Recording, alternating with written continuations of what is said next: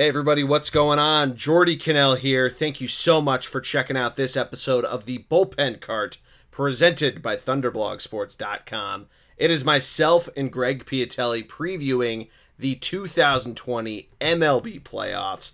We got through the wacky 60-game regular season, and now we enter a new type of playoffs. 16 teams enter a 3-game wild card series. Kicks things off on Tuesday. They may be underway by the time you're listening to this, or you're catching it before the games start. But either way, we go through all 8 series. We look at the pros and cons to every single team. We make some predictions at the end. We answer some fan questions. So, as always, you need to make sure that you subscribe to the podcast. Search the Bullpen Cart on iTunes, Stitcher, Spotify, wherever you get your podcasts. Be a part of the conversation. Join the Facebook group, the Bullpen Cart Podcast on Facebook is where you want to be to submit questions. That's where we're answering them from. Thunder BLG is where you can tweet at us as well. Thunderblog Sports on Instagram, where you can find all of our great posts. But enjoy this episode. Let us know who you think is winning the World Series in the show notes. And here we go.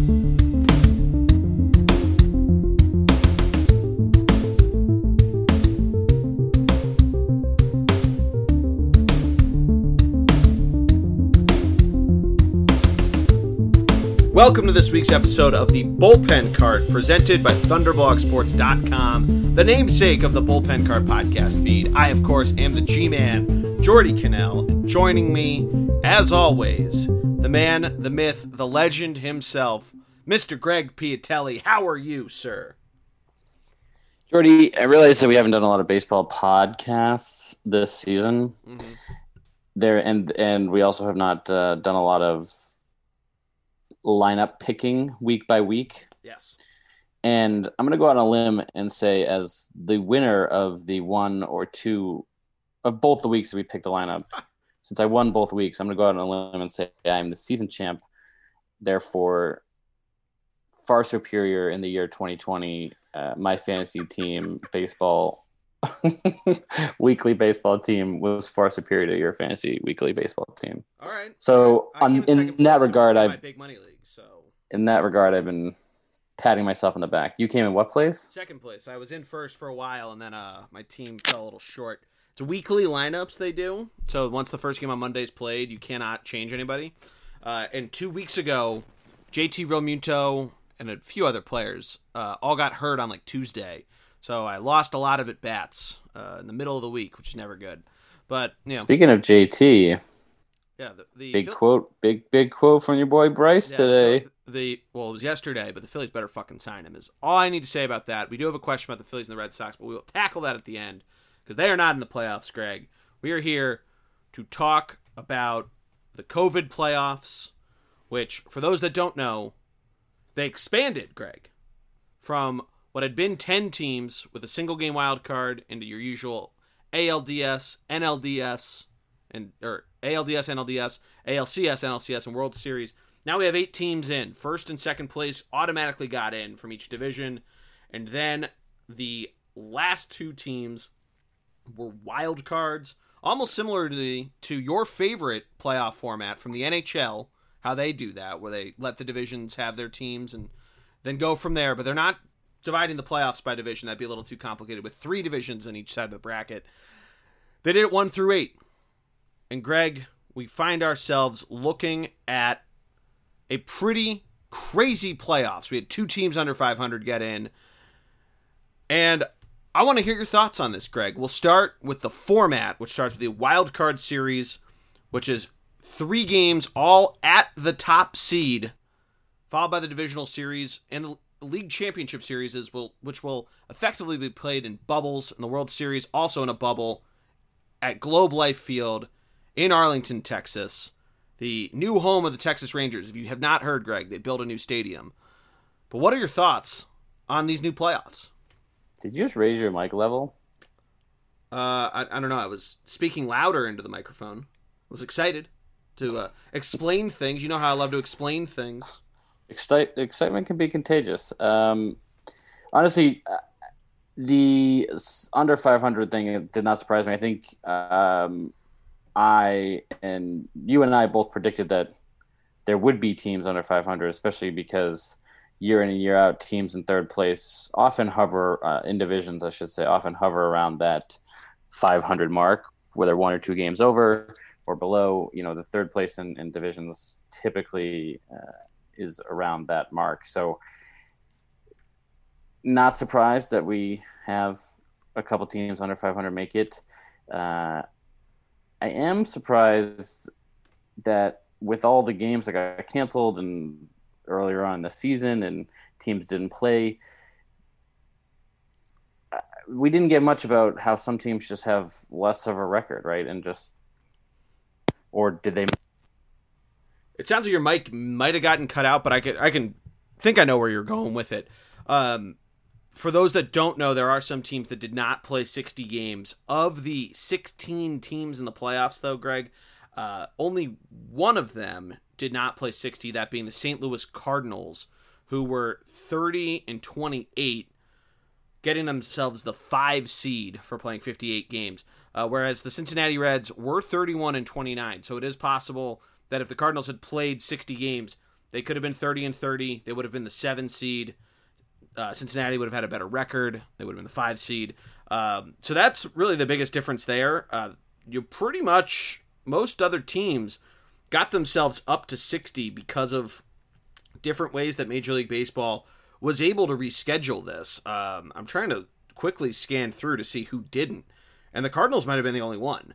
No, it looks like the Tigers also only played 58 games. So those must have been 2 games that were supposed to be played and got canceled. Tigers, obviously, very well out of the playoffs, find themselves with the 3rd pick in the MLB draft, which maybe they could have won 2 games, given the Red Sox the number 3 pick. I don't know what your thoughts are on that. But, yeah, I mean, I guess it's something where they want to try to get this thing done. They want to figure out, I mean, they're not giving anybody days off, which is kind of wild.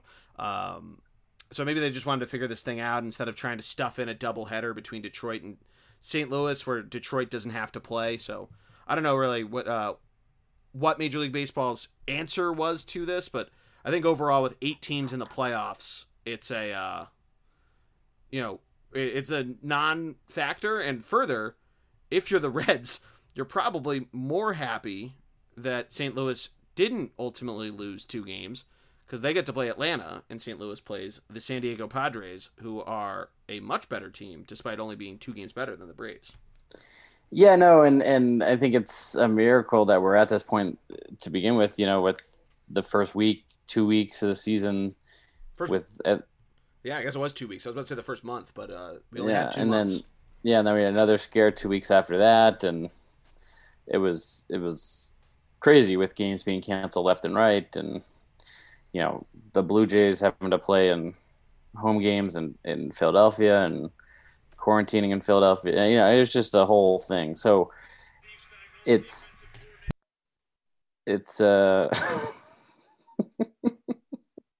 trying to check the score of the Monday Night Football game, and Yahoo pulls up the actual broadcast. So apologies there. You had to hear about Steve Spagnuolo. I was saying it's a miracle that we're at this point, honestly. But yeah, I mean, there's some interesting things for sure getting into it, and I'm excited. The bracket system is great. We talked about a little bit the NHL. I'm glad they went to it, but I'm not. I guess I'm not really surprised. Maybe the White Sox are one, or in the Marlins, maybe 1 or 2 surprises. But other than that, I feel like you and I were talking about every other one of these teams as legit contenders. Yeah, I'm not totally shocked by the White Sox. They were the team. I think it was the first year we did the podcast. The Giants had all that talent that they got in the offseason.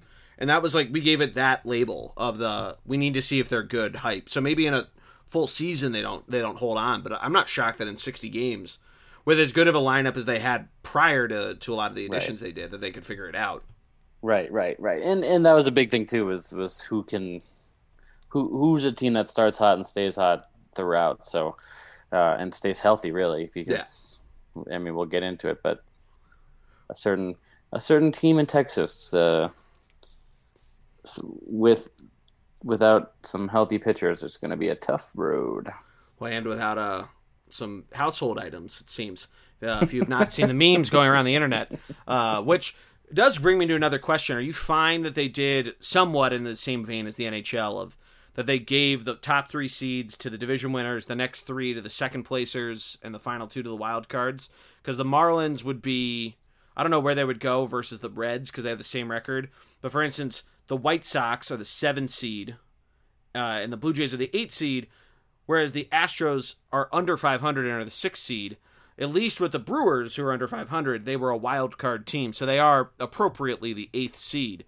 We mentioned the Cardinals and their wacky shenanigans with having only played 58 games.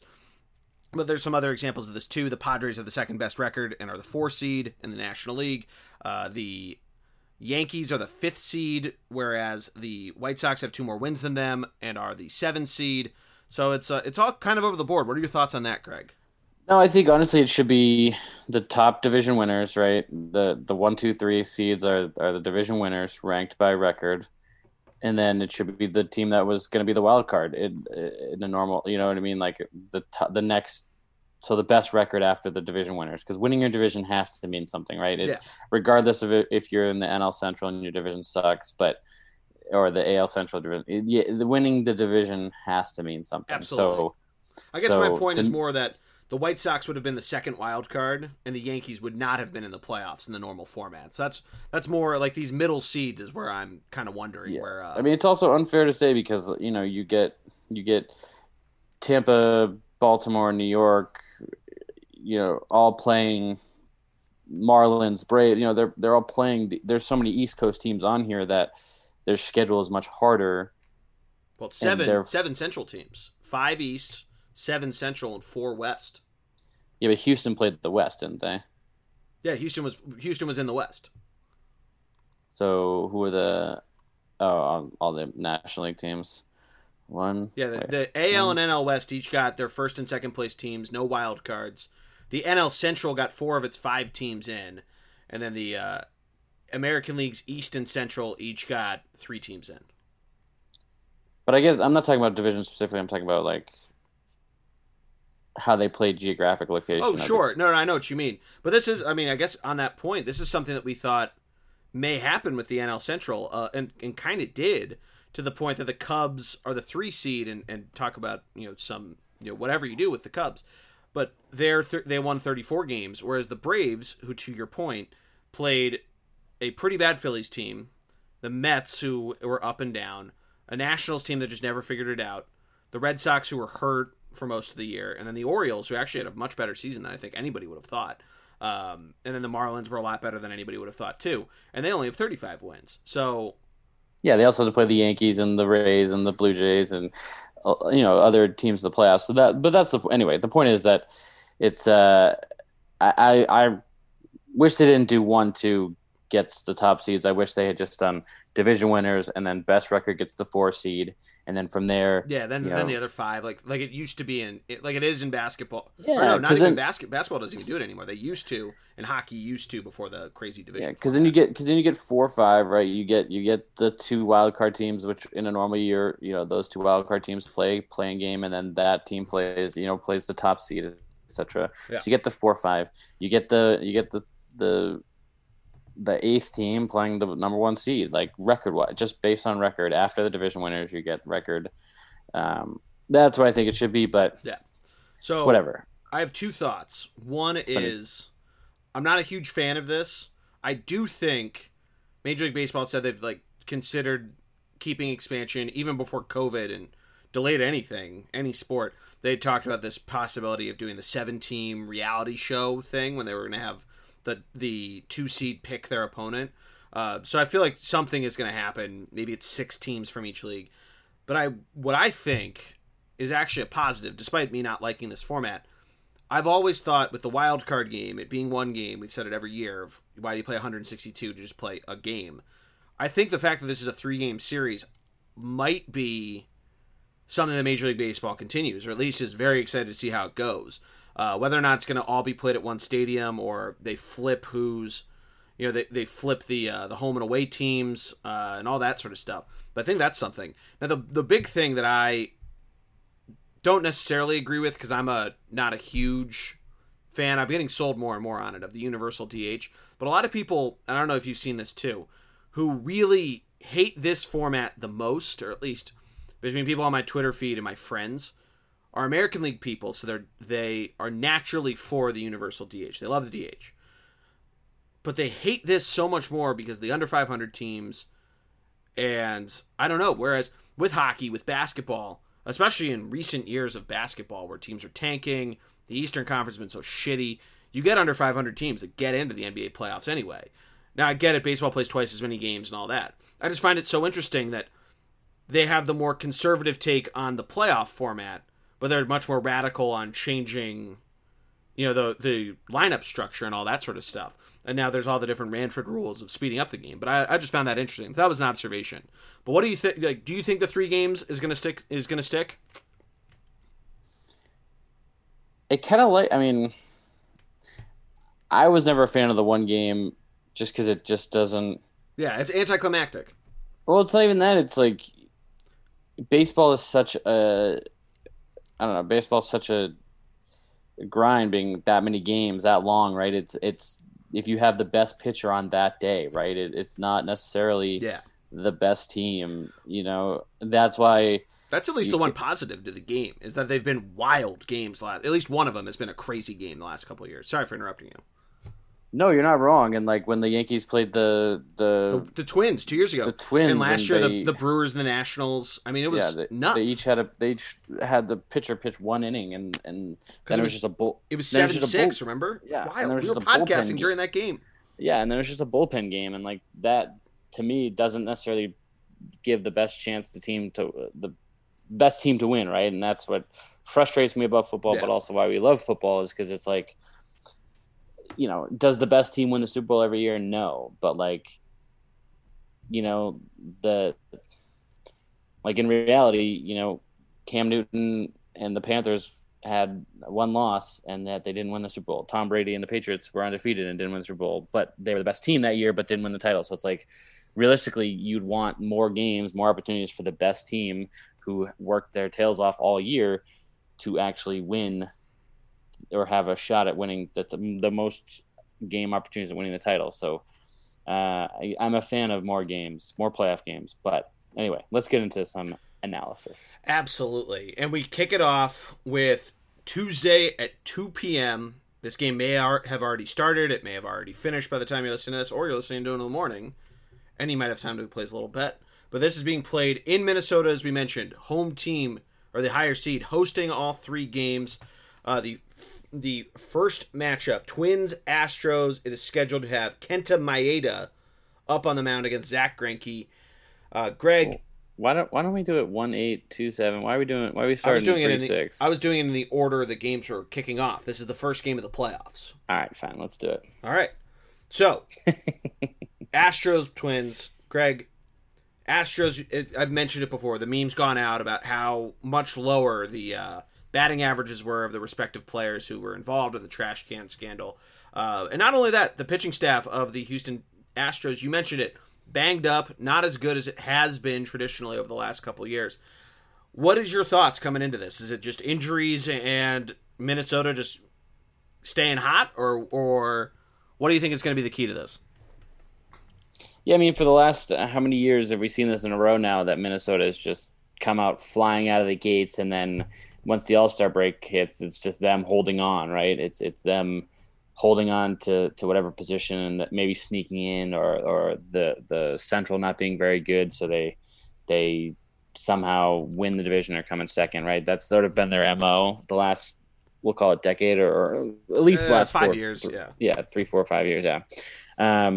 And Houston, I mean, no Verlander, no Osuna, no Alvarez, they're just, plus they lost, Garrett Cole. It's just not, there's not the same team. I think this was their quote unquote redemption season. They, not redemption, but this was their, okay, we took our punishments next year. Let's reset, restart. This nightmare of a season's almost over for them.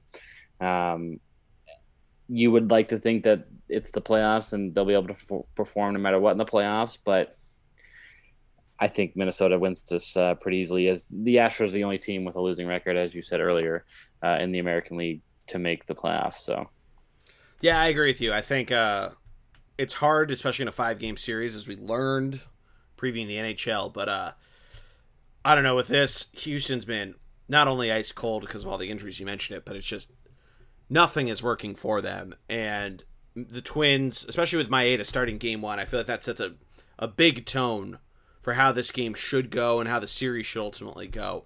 I like them there. I almost want to just say a sweep just because I don't see how they can figure out a W in one of these things unless it, somehow the bats come back and this isn't meant to be some sort of trash can joke. But yeah, I like Minnesota here. I'm going to say a sweep. I think that maybe the Astros sneak out game 3, but I don't know. I think between Polanco, Cruz, and some other guys that were banged up and got healthier, like a Kepler and different guys out there, I just think that they have too many ways to beat you. Yeah, I don't disagree. I think that's the ultimate thing, right? Is this until this Houston team actually proves that they can win fair, clean. I don't know what the right way of putting it is. Yeah. That's what it is. And then this Minnesota team is hot, and they have the bats and the offense or the pitching to support it, and the bullpen, and they're going to be a strong out for anyone moving forward. A lot of people have this Twins team going pretty far, so it's going to be, I think, a nice little 2 games and we're done. Thank you. Pack up, go home to Houston. Oh yeah, you're right. Yeah. It's only 3-game series. I'm thinking 5-game. Yeah, right. 2-game series. Boom, boom. Back up, go home to Houston, and so for me saying they sneak out game 3, they can't because it's 2 games. Lick our wounds until March, and hopefully people have forgotten by then, and Cora will be back in the league managing the Red Sox, and we'll call it a day. So we didn't even mention this. Texas is apparently allowed to have fans in their stadiums. Major League Baseball fully expecting both the ALCS, which I believe is the one in Texas, doesn't say, and then the NL is in Texas, and then the World Series. The American League is in San Diego. That makes no sense. The American League is in San Diego and Dodger Stadium, and then the National League is at Minute Maid Park and Globe Life Field, and then the World Series is in Texas. But they expect crowds at the World Series, which the Rangers aren't in the playoffs. If the Astros are out, maybe they just have people that are just that sports depraved that they want to go see the teams. I'm sure you'll get some diehard Minnesota Twin or whoever fan flying down and probably going to games. Anyway, let's move on. Especially the Yankees. But we move Yankees on. Are ass. Well, we'll talk about them in a little bit. Next Yankee up, fans are ass. Next up, 3:00 tomorrow. The Chicago White Sox heading to the Coliseum to face the Oakland A's. The A's winning the American League West. It is scheduled to have Lucas Giolito to face off with Jesus Luzardo. I hope I'm pronouncing that right. 2 teams very similar. Some powerful bats, some very good top pitching, and then decent bullpen, decent around there. White Sox ice cold though at the end of the season. Greg, does that carry over into this playoffs? I mean, you think it has to, right? The White Sox and the A's. In the A's. The A's lost 5 of the last 8. White Sox lost 8 of the last 10. Oakland without Matt Chapman. I think the interesting thing to me is the A's had one of the best home records in the majors, and the White Sox were one of the best road teams in the majors. So it's one of the 2 things is gonna have to bend and break, right? Correct. So I think ultimately, the Athletics pull it out. The home field is just too much, and they ultimately win. But that White Sox lineup scares me, like you talked about. That they have a lot of weapons, a lot of big guns in that offense that really can do some damage. So I don't know. What do you think, Jordy? No, I agree. I think this goes to the 3rd game. I feel like Giolito sneaks one out for the first game, and then I think the A's win 2 in a row. I like the A's a lot. I like their lineup a lot too. But you mentioned no Chapman. Matt Olson, the only one to play all 60 games. Mark Kahana got close too. Kahana, a guy that can really get the power bat going, although he only hit 5 homers this year. Still an RBI machine. Olson, definitely team MVP.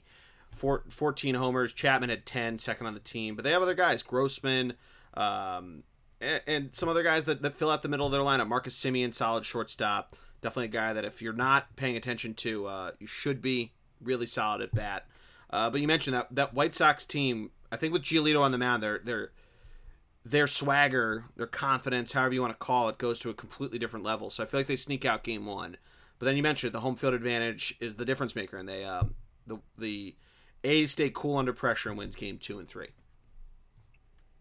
Yeah, and I think it really comes down to the White Sox pitchers and A's hitters, right? It's the White Sox got here by scoring more runs than not necessarily pitchers winning it, but winning it with their offense. So this is going to be a very interesting matchup, exciting to watch. But ultimately, I'm going the A's.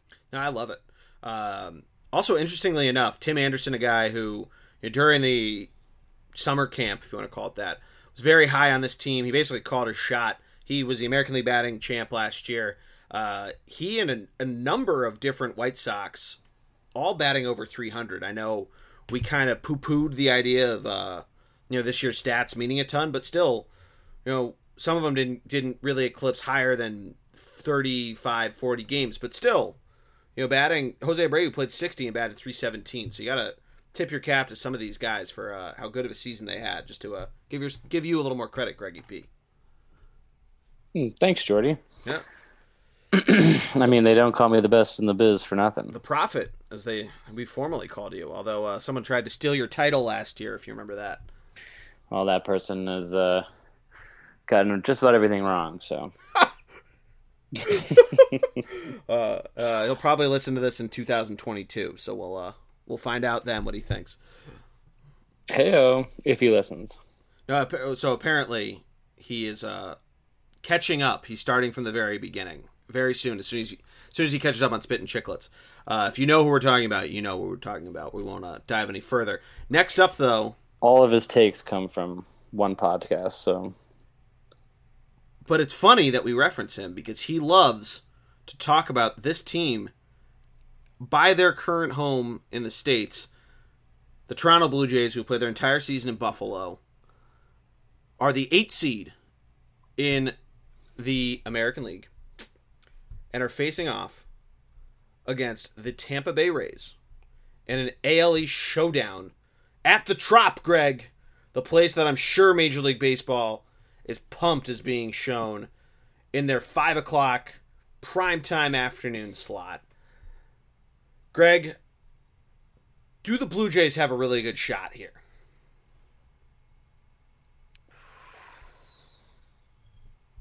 Yes. Okay. Why? And because, well, Bo Bichette and some of their younger guys may not be going off right now. Vlad Guerrero is going off right now. This team, this offense is very much a fastball type hitting team. And this offense is very much a, if one hits, they're all hitting. If that makes sense. So that makes a lot of sense. So, well, realistically, I may not pick them, but realistically, if this team, who is this team who, young fastball, not necessarily great with, they're going for home runs, right? So they're trying to outscore other teams. Their pitching isn't necessarily great. Granted, this is the Rays' specialty as pitching, but this Blue Jays team knows the Rays pitching staff. They played them all year. They have tape on them. They, blah, blah, same division, et cetera, et cetera. If one's hot, they're all hot. If one's hitting, they're all hitting. I think if they can get Bo Bichette and a couple of guys going early, manufacture a couple of runs, I think they steal a game. They get some confidence on their side. They're starting to feel it. Now, where they falter is if they get 0 for, they go the first 6 innings without a hit, or Snell, which is a very real possibility. Blake Snell, one of the best pitchers in baseball right now. If they go 0 for, or maybe 1 hit in the first 6 innings, I could very easily see them being out in 2 just because they're that type of team. They, like I said, they're either all hitting or they're all doing nothing. So it's hitting is infectious with this team, and that's how I think they could do it.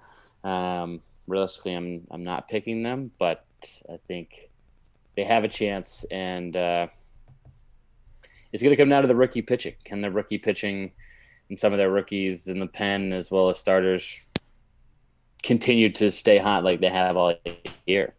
No, I think that's. What do you think, Jordy? I think that's exactly the correct take. Is I mean, sorry to cut you off. This season series was 6-4 Tampa, so it's like it's going. I mean, the runs were 48-44. It's going to be a crazy series. No, and I totally agree with you. And I was going to say, I think the bullpen is going to become the big question. How do the Blue Jays? How do they step up to this? They have a number of different guys that can come out to play, but they also weren't very good at holding on to leads. They did have some late inning shenanigans on both sides of the ball. I mean, they are coming into the playoffs red hot, which I think is great. They scored 10 runs in 2 of their final 5 games. And yeah, I think that's the big key is how does their bullpen stack up against a very solid Tampa bullpen, which you mentioned it, Blake Snell on the bump tomorrow. But then if they're not really getting a ton done, is that going to be enough? And I know that they are on a tear, but I just think coming out of that hole, maybe they win game 2, maybe they force a third game, but I just think the way that team can construct itself, and you and I go back and forth on this of, tinkering around a ton and crazy ways that Tampa and other teams have done the opener, have done the different outfield lineups and stuff. I feel like when push comes to shove, they'll figure like that level of creativity starts to shine. And I think you're right that if this offense takes off, that it could be a 2-game sweep for Toronto. But I don't know. I think Blake Snell, if he comes out and throws his good stuff, which is saying something because he's had himself kind of an up and down year, 4-2 record, not the Blake Snell years that we're used to. So that all being said, I like Tampa, not necessarily in a sweep. I like it in 3, but watch out if it goes to a third game. We mentioned it with these not to be punny, these crazy wild card games that we've seen. That game, Toronto versus Tampa, has crazy AL wild card game shenanigans that we've seen at least once in both of the wild card games of the last couple of years. That has crazy wild card game written all over it. A potential game 3, I'm saying. Yeah, no, I definitely love that take, and that's what I was trying to say too. Is just like this series is if the Blue Jays, if the young guys realize and the Blue Jays don't get nervous and don't get overwhelmed by the quote unquote playoff moment, right, and just treat it as another game and treat it for what it is. Biggio and Bichette and Vlad and all these these young pitchers, this could be a 2-game streak for the Blue Jays if they can get off. But I think the bats. I mean, but I think that the Rays pitching is really the fact that they have experience, the fact that they have the offense now to support it. I think the Rays are just too much to handle. But again, this is another one of those teams that always starts out the year great, always has their little run and normally gets caught by the Yankees by now or gets caught by the Yankees in month 3 and 4 or loses in the first round of the playoffs. So Tampa has certainly something to prove as well because they are they're no slouch. Yeah. But they're also no lock to get the World Series because they haven't done it in a while. This is their MO every year. They have a great regular season and then they've literally only made it. I think they've only made it to the ALCS the year they went to the World Series. I don't think they've made it any other year. That's my point. Is that they have great regular seasons for the last 10 years it seems like, and yet they've only been to the World Series once. So it's like or twice. So it's one. They've only made it once. When they lost to the Phillies, they haven't made it again. I don't think they've made it. I thought the Phillies and Rays played back-to-back years now. Greg, in 2009, the Phillies lost to. I guess it's a good transition to the New York Yankees, who are the 5 seed as we mentioned. Who did you root for in that series? What are you talking against the Yankees? I mean, I know that certain people in your household are Yankee fans. Was a Yankee fan. R.I.P. Dad. He was like a fair question to ask. No, I was a Phillies fan. I went to Yankee Stadium in Phillies gear. I got booed. As my dad taught me as a child to learn how to be the visitor. I took it like an adult. And I was 18, or I was 19. It was my freshman year at Lehigh. I went there, was rooting for the Phillies. It was Pedro on the mound, which, looking back on it, any decision to start Pedro Martinez at Yankee Stadium post the Hoosier Daddy game, had to throw it back at you. Dumb idea in the playoffs. But Hideki Matsui, almost said Hideki Matsuyama, Hideki Matsui goes off in both that and in Game 6 when the Yankees ultimately won the World Series. But I was rooting for the Phillies. Is that a serious question? Remember, I liked the Red Sox to piss off my dad when my parents got divorced. I mean, that's how we became friends. I was wearing a Kurt Schilling shirt that's aged very well. And you were like, oh, you like the Red Sox? I'm like, they're my AL team. You're like, what the fuck is that? I'm like, where are you from? I'm like, from outside Philly. So you're a Phillies fan? I'm like, yeah, but I like the Red Sox. Like, shut up. I stopped liking the Red Sox. Stop it. That's not what happened. Somewhat what happened. You did come up to me when I was wearing a Red Sox shirt. You're like, oh, what's your deal? Something like that. I don't know. We were 16. We were crazy people. Anyway, no, reality is, sorry, let's get into the Yankees and Indians. Go ahead. Yeah, so the Indians-Yankees, 5-4 seed, Yankees 5, and the Indians 4. We're getting Garrett Cole versus Shane Bieber, primetime matchup tomorrow night. Is it simulcast on ESPN and TBS? Am I seeing this right? Which seems crazy. Are they doing like a one's Yankees and one's Rays or one's Indians? What's this deal? I mean, I don't know. I hate the Yankees. I hate ESPN. I don't know. I'm so tuned out on this. Yeah. So anyway, it says ESPN, comma TBS. But yeah, Cole versus Bieber. Bieber, incredible year this year. Garrett Cole, up and down. I've heard various different takes from him by some aforementioned Yankee fans who are not happy with the playoff format, but they wouldn't have gotten in.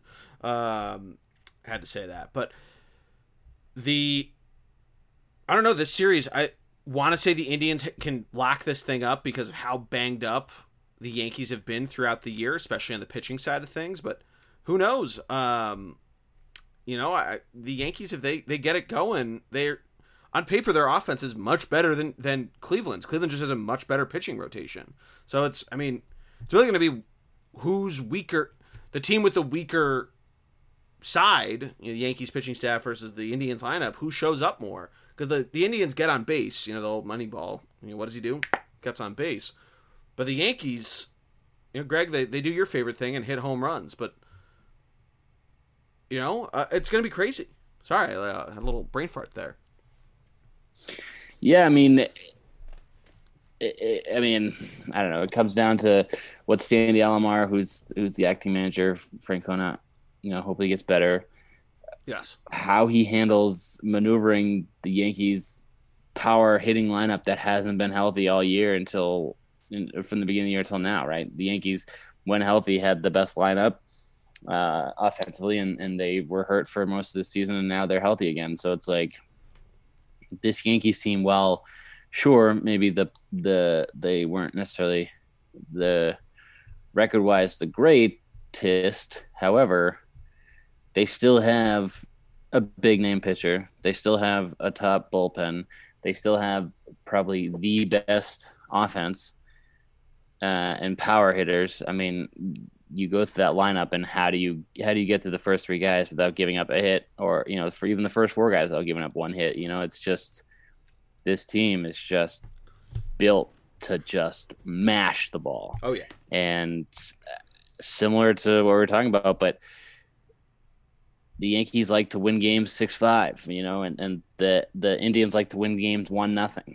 Yeah. So reality is there's zero chance you're limiting the Yankees to 0 or 1 run.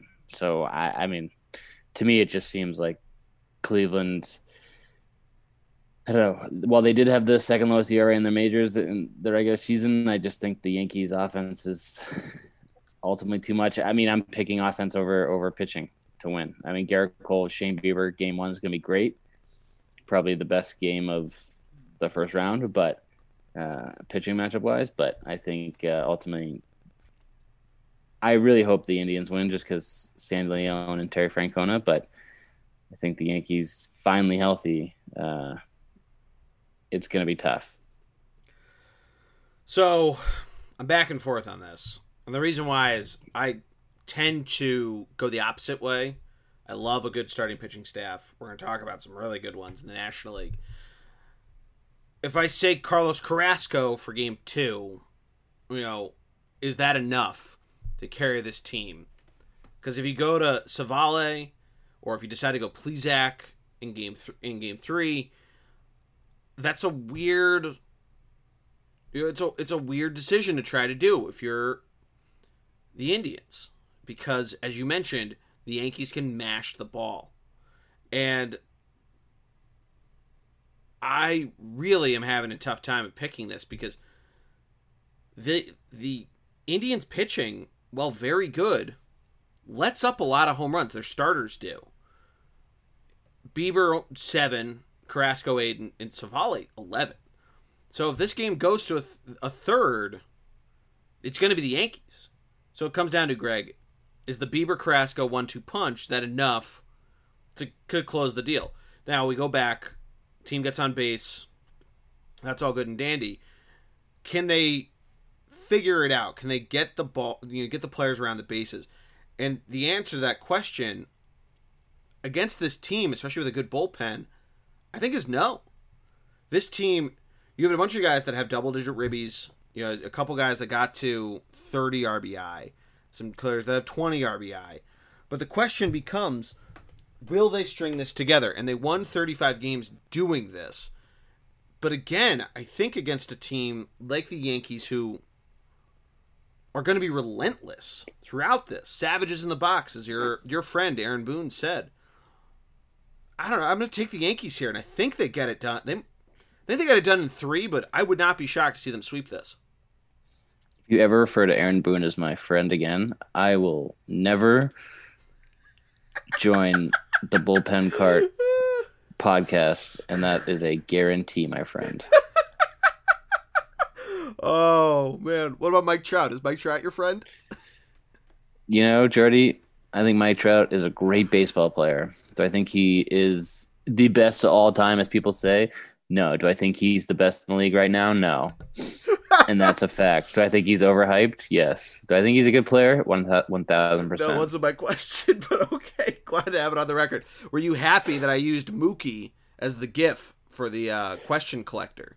I honestly thought it was a little bit of a troll job. I loved it, but I honestly thought it was a little... I did it for you. I would have used Mike Trout if I was going to troll you. I know you did it for me. That's why I thought it was a troll job, because you wanted to get me riled up. I kind of loved it. And for those who don't know, they have to follow the Bullpen Cart on social media and find it. It was on my personal one because that one gets more. People answer that one more, including. I got 2 questions about the Cincinnati Reds. So when we get to them, Greg, we got some questions to answer. But we got to power through the National League. Let's go. Yeah, we're going to the National League. Don't worry. So we move to Wednesday. Greg, Wednesday features all 8 series in action. And we start with the aforementioned Cincinnati Reds at noon. Noon playoff baseball, Greg. The Reds going to Atlanta to face the Braves. And Greg, this might be the best series of the 8. Am I crazy to say that? Is it hyperbole? Or how right am I? I mean, only because the way the Braves ended the season, I feel like, the Cubs-Marlins series is going to be a good one too, though. I don't know. Maybe I'm biased in that. I really don't want the Marlins to do well. I hear you. Anyway, let's stick to this. The Reds have the pitching, right? They started hot. They have the best rotation in the playoffs, you could argue, with Bauer, Castillo, and Sonny Gray for the 3. Atlanta has had starting pitching injuries throughout the entire year. They just got swept by the Red Sox to end the season. I mean, can you imagine getting swept by literally the last place team in Major League Baseball? I can because I saw it firsthand. And the Pittsburgh Pirates would like a word with you. But yet, Atlanta, despite all their starting pitching injuries, still had the second most runs scored in the entire Major League. So their offense is electric, unbelievable. And it goes back to I like offense versus pitching. You like pitching versus offense. No, wait. The Braves didn't get swept by the Red Sox. They lost the last 2 games. They won on Friday. Yeah, we don't count that. The Red Sox only play 2-game series. Okay. Yeah, they play them in one day against the Phillies. And here's why, Jordy. Because the Red Sox were up 7-1. And you blew it? Well, I'm not on the team, so I did not blow it, but the Red Sox were up 7-1 and lost. Have we figured out why the Falcons blow leads? Is it because the Braves 7. are coming back? They gave all the power to the Braves? I'm so surprised. They still have a head coach in Atlanta. Yeah. Anyway, Jordy, what has you so down on the Braves? Just their starting pitching? No, I'm not down on the Braves. I'm high on the Reds pitching. I think this is going to be a great series. I do think that Atlanta's pitching injuries are no woe to Is it because your boy Cole Hamels is out for the year? I don't like to talk about Cole Hamels' decision to go to Atlanta instead of coming home. But anyway, yeah, Cole Hamels is hurt. Mike Soroka is hurt. He was having an incredible year. But, I mean, you could say the same thing about Cincinnati. They have guys like Jesse Biddle was hurt, Matt Baumann, Tyler Thornburg, Jose De Leon. So their bullpen's a little banged up. You mentioned it, though. Atlanta's offense is incredible. What makes this series worrisome is the Reds' offense, which is so home run reliant. It's scary because it's something where, like, the Braves, who are a team that can let up a lot of home runs, guys on their team that have had great stuff, including this year, also let up a lot of home runs. So that's something where if there's a lot of long balls being let up, this could be scary. But on the flip side of that, if they're on, it might be a quick wipe your hands clean of this. Bye Cincinnati. Everybody's darling to win the NL Central and potentially the National League. Now, both teams very good at not letting up home runs over the course of the season. I'm talking about specifically various guys in the Braves who, shall we say, have had their ups and downs. But we have Fried going on Wednesday night. I would think, I don't know actually who would go the next game, but guys who don't keep the ball down, we'll put that out there, who are hanging around there in their starting lineup. Now, guys like a Mike Fulton-Nevitz, if you will, he got hurt, so that's good. That guy, get him out of there. He had the good start a couple years ago and has been basically a jugs machine throwing a ball down the plate ever since then. Now, that'll be said. You're not biased. What's that? You're not biased. No, I mean, he did well against the Phillies, and the Phillies blew him up in 2018 when Gabe the Babe. No, I mean, let's call it what it is. I think. Sorry, go ahead. No, I was going to say to wrap it up. I think Atlanta's offense it's gonna take advantage of the bullpen of Cincinnati's. And to answer my cousin's question, he wants to know, my cousin Tommy, when actually both Cincinnati Reds questions, both asked by Tommy's. He asked if they have the best rotation in baseball. I would say no. I don't have a better answer. It's tough to say absolutely at that, but their 1-2-3 punch is not to be trifled with. But to answer Tommy Sullivan, buddy of both of ours' question, can their starting pitching carry them? I think no, because their offense, even if they get through Atlanta, is not going to be able to get through other teams that are even fractionally less than Atlanta, which is saying something. I think Atlanta gets through this, probably a sweep, maybe a third game because of some crazy shootout game. Yeah, I mean, here's my bold prediction for that question. The starting pitching, granted, they haven't had the mileage. Their arms haven't had the mileages all year because of shortened season. But at some point, especially this day and age, managers turn the ball over to the bullpen and just play matchup game. And the Reds bullpen, while good, I think they're going to blow a lead, maybe game one. Maybe not in this series, but maybe in the next series. They're going to blow a lead in an early game in a series, and then they're just going to dig themselves a hole that they're not going to be able to get out of in terms of losing an important game, whether it's going down 2-1 in a 5-game series or whether it's going down 1-0 in a 3-game series. Their bullpen is going to sort of negate the fact that their starting pitching did so well. Correct. I know what that feels like if we're going to talk about biased takes. But yeah, I think we're both in agreement of all this. So we'll move on. We got, as you mentioned, the Cubs and the Marlins series. This thing kicks off Wednesday afternoon at 2 p.m. from Wrigley Field. Another one, Greg, that says on ABC, TBS. I don't know who's actually broadcasting the game. You were very high on this series, so I'll let you kick this off. You think this is going to be the series of the century? Or at least of the round? No, you had said the Braves Reds, and I had simply pointed out that the Marlins Cubs was also going to be a good series. I disagree, but please expand. You disagree, huh? I just think so. My big thing, you mentioned it when we were talking about the East of the Marlins, and this is me being a little more biased, but the Phillies have not played the Marlins very well over the last couple of years. So this is just a couple of years of being oppressed by a team that is been declared tankers and all this different stuff, despite very good prospect moves that one former Yankee has done who might be your best friend. No trigger. I wanted to see it. But the Cubs pitching this year, despite so much criticism that they've gotten throughout the years of guys who have not performed, whether it's Darvish, Kyle Hendricks, they stepped up big this year, and they had one of the at least more consistent staffs, I would say, in terms of not allowing a ton of runs. They're 10th in the league in ERA. And the whip, which I think is a sign more of consistency across a staff, if you're looking at that, and it probably, you also want to look at opponent's batting average, but Yahoo does not have that on team comparison, is fifth in Major League Baseball versus Miami, who ranks in the bottom 10 in all three major pitching categories. They are 16th in the NL, or in Major League Baseball, in batting average. The Cubs not much better, being 27th.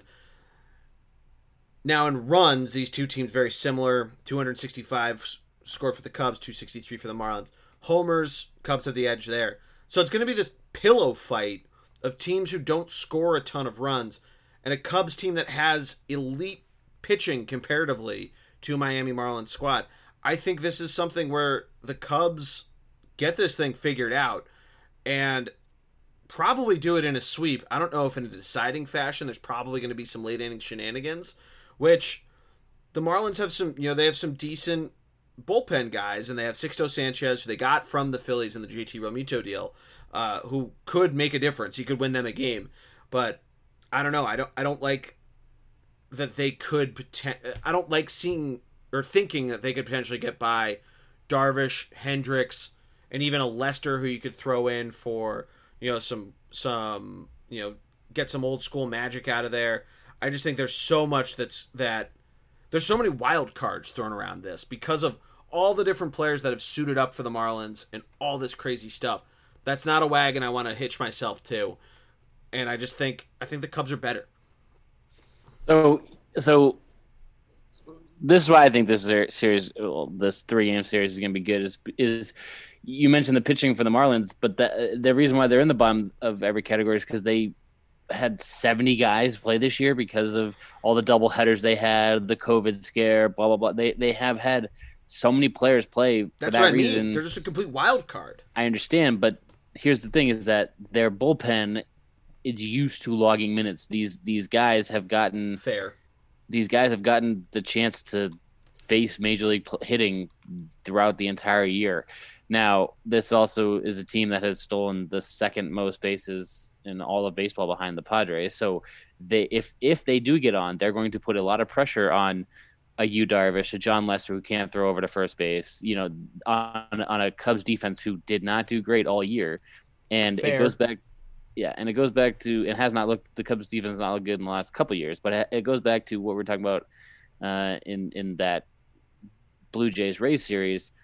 These young stud pitchers that they have, these young talented guys who have not been on innings restrictions all year because of COVID. You know, there's no innings restrictions. They're able to pitch as long as they need to now in the playoffs. Blah blah blah. They don't know how big the moment is. You know, you think of the Cubs, you think of all the Baez, Bryant, Schwarber, you know, Rizzo, all these guys.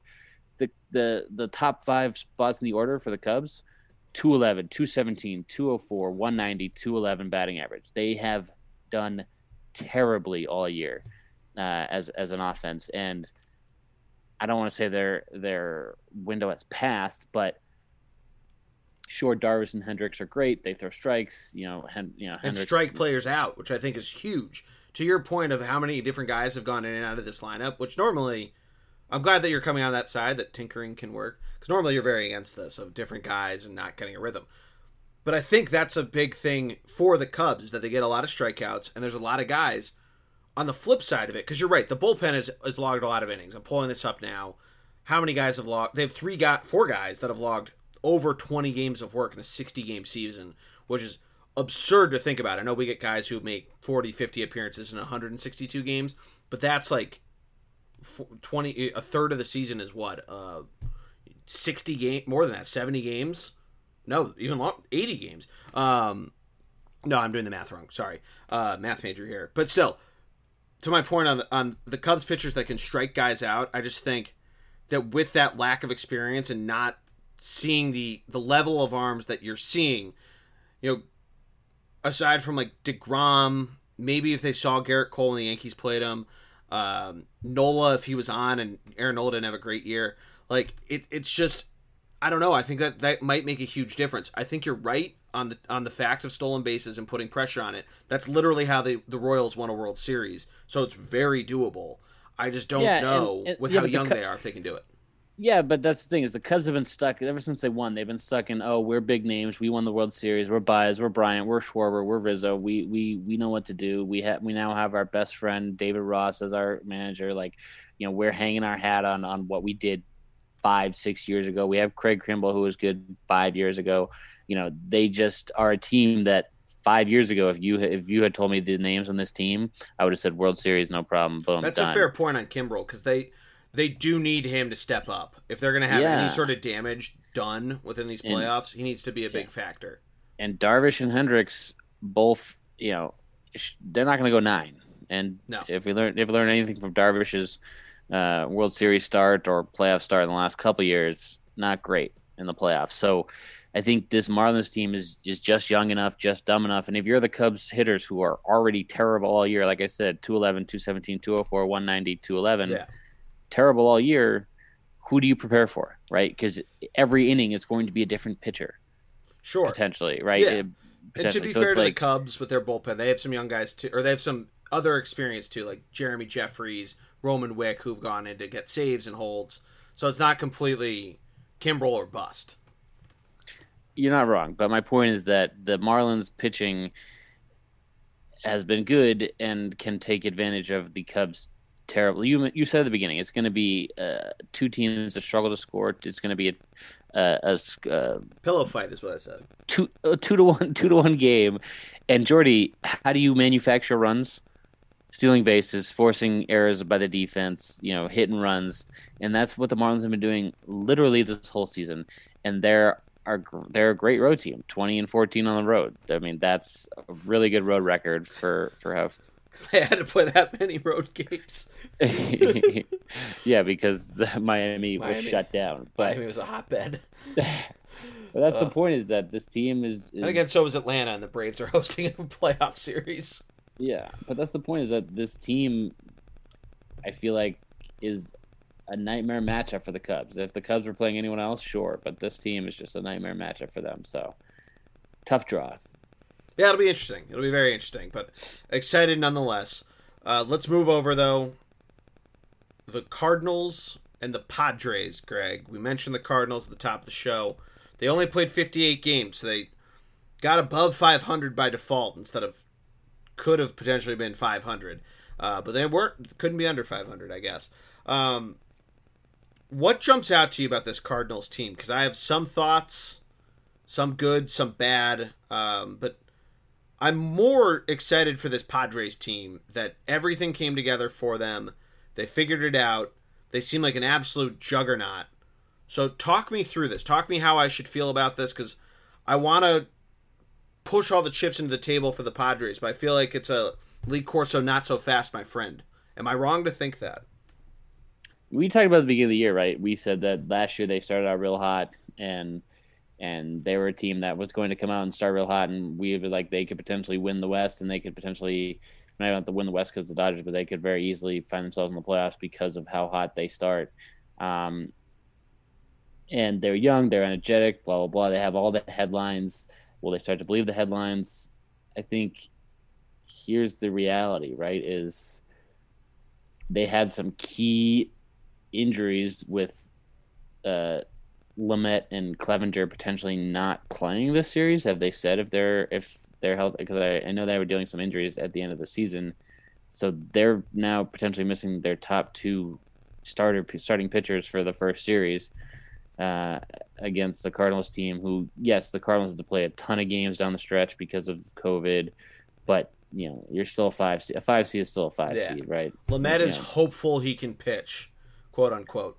That scares me. As good as the Padres offense is, as good as their lineup is, as good as what did I call him? Dinelson is what I called him. Remember that when he was a rookie? That's his first name. It's Dinelson, isn't it? I mean, but my point is that, well, anyway. I was trying to bring up a making fun of Jordy moment, but the moment is past. Never. We would never do that. No. But, I mean, it comes down to this, right? It comes down to the Padres get guys on base, and then they knock them in, right? They're one of the best teams with runners on base, and can the Cardinals keep guys off base? Again, the Padres having the most stolen bases, which we mentioned in the last series, but Padres have the most stolen bases in the league. Can the Cardinals keep guys off base? And then if they do, can they get out of those situations? That's the key, right? It's Adam Wainwright. It's their starting pitching that is going to ultimately help them here. And is this another one of those things? No one's picking us to win. This is a young team. Machado's going to do some A-Rod bullshit and spike someone like a little clown that he is. Is this perfect fuel for the Cardinals to come out of nowhere and rip every baseball fan wants the Padres to win. Every baseball fan wants the Padres to advance, but this is classic Cardinals baseball. This is when the Cardinals shine. No one wants the Cardinals to be there, but yet the Cardinals always seem to find a way to ruin it for every single baseball fan except for those in St. Louis. Yeah, tell me if I'm wrong. You don't have to tell me about that twice, Greg. 2011 is still a very deep wound from that NLDS. Now, a couple things on the Padres. You mentioned their stolen bases. They also love to work counts. At one point, the opposing pitcher against the Padres averaged like 5 1/3 innings, and they'd gotten so many out before even the 6th inning started that they were just then dominating bullpens. They had a ton of different walks, so many different players that had incredible on-base percentages, and I think that's something that you mentioned it, that if they're getting on base, they're stealing bases, putting pressure on St. Louis, who is still a very good defensive team. There's a reason why that a team that was 22nd in batting average, 28th in runs scored, and 30th, last place in home runs. Let me say that again. Last place. Teams that we thought were going to be putrid this year. Teams that we've made fun of. The Pirates. Though the Phillies hit home runs. I was about to make fun of the Phillies. But there are teams that have more home runs than this squad. And they're in the playoffs. They have an opportunity to pull the grand upset. Now, I think with the Padres, the big thing that comes to mind, you mentioned it, are injuries, and that could be the difference maker here. Now, that being said, they have guys who they could stick out onto the mound in lieu of Dinelson Lamet or a Mike Clevenger. They could throw out Zach Davies. They could throw out Chris Paddock. Davies, incredible season. only a few points higher on his ERA, 2.73 in 12 starts, which is, it could be something to be excited about. He did throw under short rest on Saturday afternoon against the Giants, where, weirdly enough, Greg, in a doubleheader, one game was a home game, the other was away. It was played in San Francisco, and they got a pseudo home game in San Diego. But Davies was a part of that throughout that doubleheader. They could potentially throw out Chris Paddock if Clevenger isn't ready to go, or Garrett Richards. Both of those guys I'd watch out for, but it might be the right time to do it because St. Louis, not the greatest offense out there. They don't hit a ton of home runs. Paddock, I mentioned the Jugs machine throwing balls right down Broadway. Paddock let up 14 homers in 12 starts. So if there's a time to just roll the dice on this guy coming in in a 3-game series, it might be game 2 of this to let Clevenger get rested up if he can try to go. I'm going to check now if he is scheduled to even try to get back.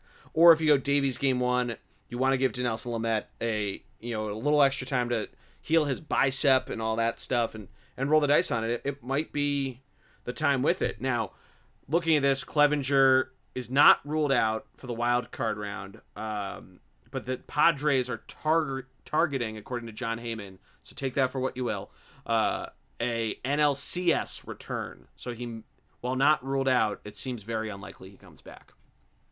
Right. So that's the point, is that, without their top 2 guys starting pitching, their bullpen has been good, solid, but nothing, not top of the league good, not Brewers good, but it really comes down to their offense. It comes down to, getting guys on base and manufacturing runs like they have been all year, playing fun, inspired baseball. But all it takes is 1 or 2 strong outings from it literally takes 2 strong outings from the Cardinals, which is very possible in a shortened series for them to win the series, right? Absolutely. I mean, how many times the Padres lost 2 out of 3 in a series, right? That's throughout the year, right? That's a reality and that's the reality of a thing, right? It is in a 5-game series and a 7-game series, the Padres would probably win 4-2, but reality is it's the first 3 games that matter in this type of format. So that's how the Padres don't win. Well, I think the big thing too, that they could almost go nationals on this, is that they do have guys that are coming out of their bullpen, and sorry for interrupting the end of your thought, but they have guys they could stick out there. Like Drew Pomerantz has been an incredible setup man for him. Used to be a starter for the Red Sox, who I believe they originally got him from the Padres. But yes, but they have him. They could they have a number of other guys that come out of their bullpen too. Now, granted, they're not innings eaters, so they have to watch out there. You'd have to go more of that Royals style. And hope that they continue to acquire holds. Pomerantz has 9 of them. But you have Emiliano Pagan, who had 7, Tim Hill with 5, Craig Stamen with 5. So, it's just a matter of how they figure that out. Now, I like them in this series. I think you're right that St. Louis figures out how to win a game here. They want to try to pull the big upset before going through this whole series. An extra couple days off for him too will certainly help. A little more veteran of the team. But I just, to go back to that Padres lineup and how all these different guys have figured it out and how good they've been, and even some guys that have cooled off, like a Cronenworth. But Yerkson Profar, a guy who I love to talk about, he's like their 7th and 8th hitter, depending on how they set their lineup. And guy batted .285 with only 7 homers, but 25 ribbies from in the bottom of the lineup. So this is a team that they kind of figure out how to make runs happen from anywhere in the lineup. So they're pretty dangerous. So I like them to win here. I'm going to say in 3 games, but I like the Padres to maybe make a decent dent in the playoffs, and we'll go into who they'd be facing in the next round in a second. But I like the Padres here. Yes, same.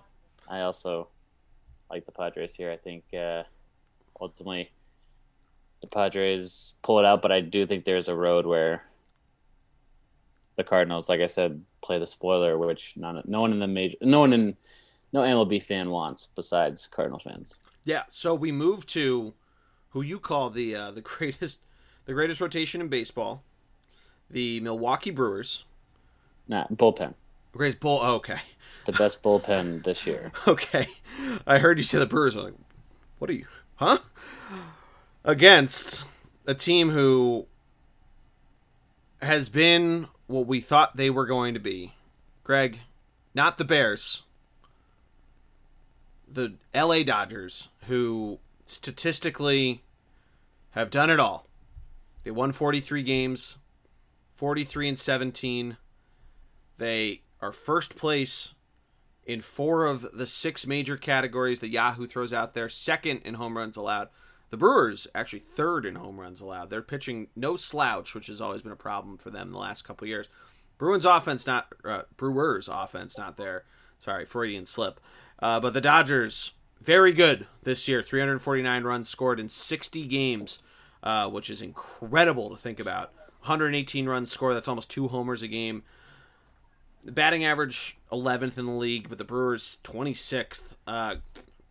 Greg, could this potentially be a quick work series, or could the Brewers make it interesting? Jordy, I'm going to tell you how the Brewers make it interesting. Okay. Granted, I think Mookie Betts is playoff MVP, regular season MVP. I think he's going to, just like he did all year, be the best player in Major League Baseball, just like he's done for the last 5 years, the best player in Major League Baseball. I think that trend continues.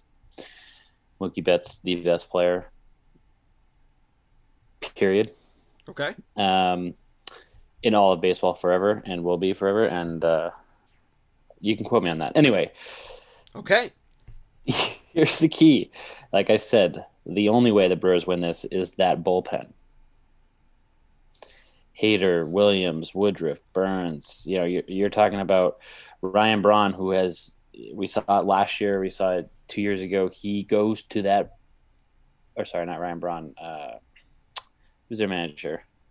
Oh, Craig Counsell? Counsell, thank you. Yes. Yeah. He is so quick to go to the bullpen because of how good it is that any sign of trouble from the starters, any sign that the Dodgers are actually going to score a run, pulls them immediately, gets to the bullpen, who is lights out year in and year, or the last 2 years, this year and last year. And it comes down to Christian Yelich. He's been terrible all year, finally got paid, and has been terrible once he got the money, just like we've seen every other player who gets paid. That's the MO, right? So it comes down to what can this offense do? Yeah. So what quick amendment, Greg. Brandon Woodruff is a starting pitcher, not a reliever, but had a very good year nonetheless. Now, I totally agree with you with the offense. Everybody across the board, I really gotta eat some crow. I thought this offense was going to be incredible. Granted, I made this take when there was still a 162 game schedule on the board, but it could be a lot worse if we had a full season rather than just the 60 games. But I thought this team was going to be lights out, and they finished under 500. But that being said, I agree with you that Yelich, who obviously got hurt at the end of last year when he was on an incredible pace, and then gets paid. He hit 12 homers, but only had 22 ribbies. He walked 46 times, but he struck out 76 times. He only had a 205 batting average and a 430 slugging. Not so good there. Other guys on the team, Jed Jerko, better OPS, better slugging, better on base. But not, it wasn't just on him too. They had a bunch of different guys that they acquired that they thought were going to be these huge impact players. And Jerko had 9 homers. Justin Smoke had 8 homers. Keston Hiura had 13 homers. And these guys, it just, I don't know if it was just that they weren't getting guys on base. That's obviously a huge part of it, or they were striking out so much, but that's such a trend in baseball. That's something to be really concerned about. If you're a Brewers fan or you hate the Dodgers, you don't want to see them be vindicated in the post-Astros season if you're somebody who just hates fun. But I don't know, I think sadly, because this is a series 2 years ago that went the distance, if not for Manny Machado's, as you said, A-Rod move to spike, who was it, their first baseman? It doesn't matter. We spiked the first baseman at the end of that game, really left a sour mark on it when that Brewers team was on such an incredible run. It looked like they might have been able to get there. face off with the Red Sox in that 2018 World Series. But now, it's been a weird couple years since then. Last year they had this miraculous run to still make the playoffs. It looks like they might pull it out in the NL wild card, and then disaster hits. The guy taking over for Yelich makes the error. This year, the entire team looks like they're lost in the sun or whatever. Or that guy that broke into the stadium, stole all their bats. I don't know what the right take is there, but I don't know. I think the Dodgers win this in 2 games. I think it might be a bloodbath. I think you're right that the bullpen may be called in pretty quickly to try to hold things up, but I don't know, man. Out in Dodger Stadium in Chavez Ravine, I think you can only eat up so many innings for so long that if they don't win Game 1, Game 2 is going to be, you're going to try to call in much of the same because they don't really have great starting pitching outside of Woodruff, and they're going to have to use a lot of that bullpen, and I feel like you're going to use the A squad or most of the A squad on Wednesday night, and then Thursday is going to come around, and you're going to be in some serious danger. Yeah, I mean, it goes back to, again, it's the shortened series is the great equalizer, right? It's all you have to do is stop one of the best, the best offense, or the second best, whatever, one of the best offenses in Major League Baseball. All you have to do is prevent them from scoring more than 2 runs and hope that your offense can produce 3 on 2 nights, right? And not that that's an impossible task, but in a shortened 3-game series, it's a reality, right? It could happen. Woodruff actually much better on the road than he was at home. He made 7 starts, 2 and 3, which doesn't sound better than 1 and 2, but a 2.79 ERA versus 3.34 at Miller Park. A little higher whip, but lower opponent's batting average. So yeah, I know, and the big issue is the Dodgers bullpen, right? It's they have all the starters, blah blah blah, but what in between the starters and the closer, getting to that point, that's going to be the key for them. Yeah, absolutely. Sorry, I'm just looking at his further splits, classic baseball nerd. The Pirates have it's the middle of the road. I was going to say the Pirates were actually one of the higher ERAs that Woodruff had against him, but they're right in the middle. So not an interesting fact, but I tried. I mean, I'm not going to lie, Jordy. Mookie Betts not even mentioned on some of these when the Dodgers are talked about. Not even mentioned in some of these predictions by these so-called experts is wild. So what are they saying? They're saying that like Corey Seager or Justin Turner is going to make the big difference. Isn't Turner's hurt? Is he still hurt? It's all about the pitching for the Dodgers. Oh no, he is healthy. Why did I think he was still hurt? Cody Bellinger. Will Smith, the catcher, not the reliever. Although that joke's not as funny anymore since Will Smith's not in the NL West. Yeah. But anyway, yeah. No, I mean, Dodgers. the Dodgers are going to win. We'll stroke off their offense more in a later episode, I'm sure. So, what was the question we had? So we had obviously we had the 2 Reds questions, and then one question from my wonderful fiance about it was about our Phillies and the Red Sox. She wanted to know. She asked 2 questions. I forgot to ask the other one when we were talking about the Padres. But her first question was, why are the Phillies and Red Sox so bad, and how can they be fixed? Now, the Phillies, there's a number of things. For one, I think Matt Klentak, the GM, has to go. We've talked about it a lot, Greg. Did not do a lot for the bullpen. They were really bad. You got to let some of these bigger contracts either expire. Talk about Gabe the Babe getting just no credit for the work he did last year. So there's a lot of media in Philadelphia that were on your side immediately, and a lot more that have been swayed to your side. But I think the bullpen, I understand what you're about to say, of that he did it with a shit bullpen and a banged up Jake Arrieta and all these different fucking dumbasses that were hurt the whole time.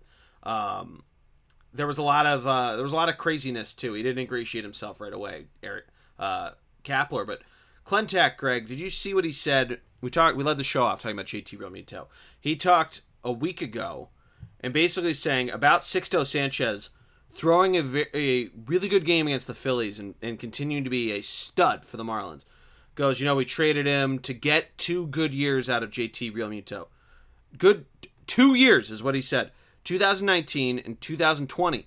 It's not even fucking a year and a half, Greg. Not even a year and a half. You refuse to acknowledge to pay the fucking man, the best catcher in baseball, who's been an incredible four-hitter. And now that young stud pitcher is about to be in the playoffs and shock the world. And Jorge Alfaro, you want to talk about guy with a chip on his shoulder? Guys had the hammer nailing in the last coffin for the Phillies every time they've played them. The Marlins guy loves to beat up on the Phillies, just does.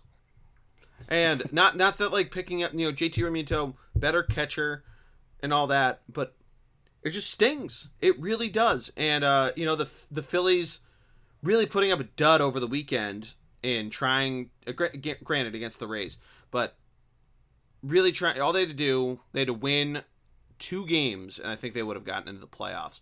The Yankees really fucked it up and didn't beat the Marlins over the weekend, but the Phillies had so many different opportunities. They lost 8 of their last 9 games. I mean, Gabe the Babe's Phillies team would have made the playoffs. Just saying. He managed games so weird. Joke. No, Joe Girardi was good in his first year. No, he's Gabe Kapler he did so many weird things, and I've used this analogy before. If he's a guy who steals the homework from the nerd, he's the jock who steals the homework from the nerd and passes it off as his own. Like, you heard him try to explain analytics, and you're like, what? Like, it was hard to hear some of his explanations for some of the weird things that he came up with in terms of when he pulled the trigger on different guys coming out of the bullpen and all that sort of stuff, when to pull starters. And I think a 60-game season is kind of it's in terms of judging a manager is kind of weird. Now, granted, Greg, a credit to your argument that the Giants and the Phillies were both equally as close to making the playoffs. The Giants at one point were in, and the Phillies were not. But I think to fix the Phillies, you need to address the bullpen. You need to sign Jake Arrieta. If you can get Didi Gregorius back too, that'd be awesome. And address the bullpen. I mean, there are guys who are hurt. Get rid of Tommy Hunter. There's some Philadelphia sports writers that are like, oh, you can keep him. When he's fully healthy, he's good. Matt Klentak talk. No, fuck Tommy Hunter. I hate that guy. But I'm taking up too much time talking about the Phillies. How do we fix the Red Sox? I think the Phillies, it's. I don't know. Arrieta's that big of it. Maybe you get him on like a veteran. I don't know if he's like the answer, but I think you do need to. I don't know. He's been hurt he was on the team for 3 years, and he's been hurt for 2.5 seasons. And it's so painfully obvious, pun intended, that he's been hurt for the last 2 years in 2019 and 2020. Every time he gets on the mound, his sinker sucks. He lets up 1 billion runs by the 5th inning. And it's just like, I was so excited when they got him, and then he pulls his oblique and was not the same since then. Sorry, I didn't mean to interrupt. Yeah. No, I know. That's what I'm saying. You're like, sign him. I don't think necessarily signing him is the key or the right move. No, you let Arrieta walk. I don't necessarily know if that's the case. Yeah, I'm saying let Arrieta walk. Sorry. Sign JT Realmuto. Sorry, similar J names. And Gregorius. Yeah, sign JT and Didi and address the bullpen. You need other starters, but like you have Spencer Howard, who looked decently good in a number of starts. Alec Boehm is the fucking truth. So don't fuck him up. Whatever you do in any sort of player development, let him keep doing whatever the fuck he's doing. And I don't know. Other guys have been banged up throughout the years. Durability is a huge problem with the Phillies. So you got to figure some of that stuff out too.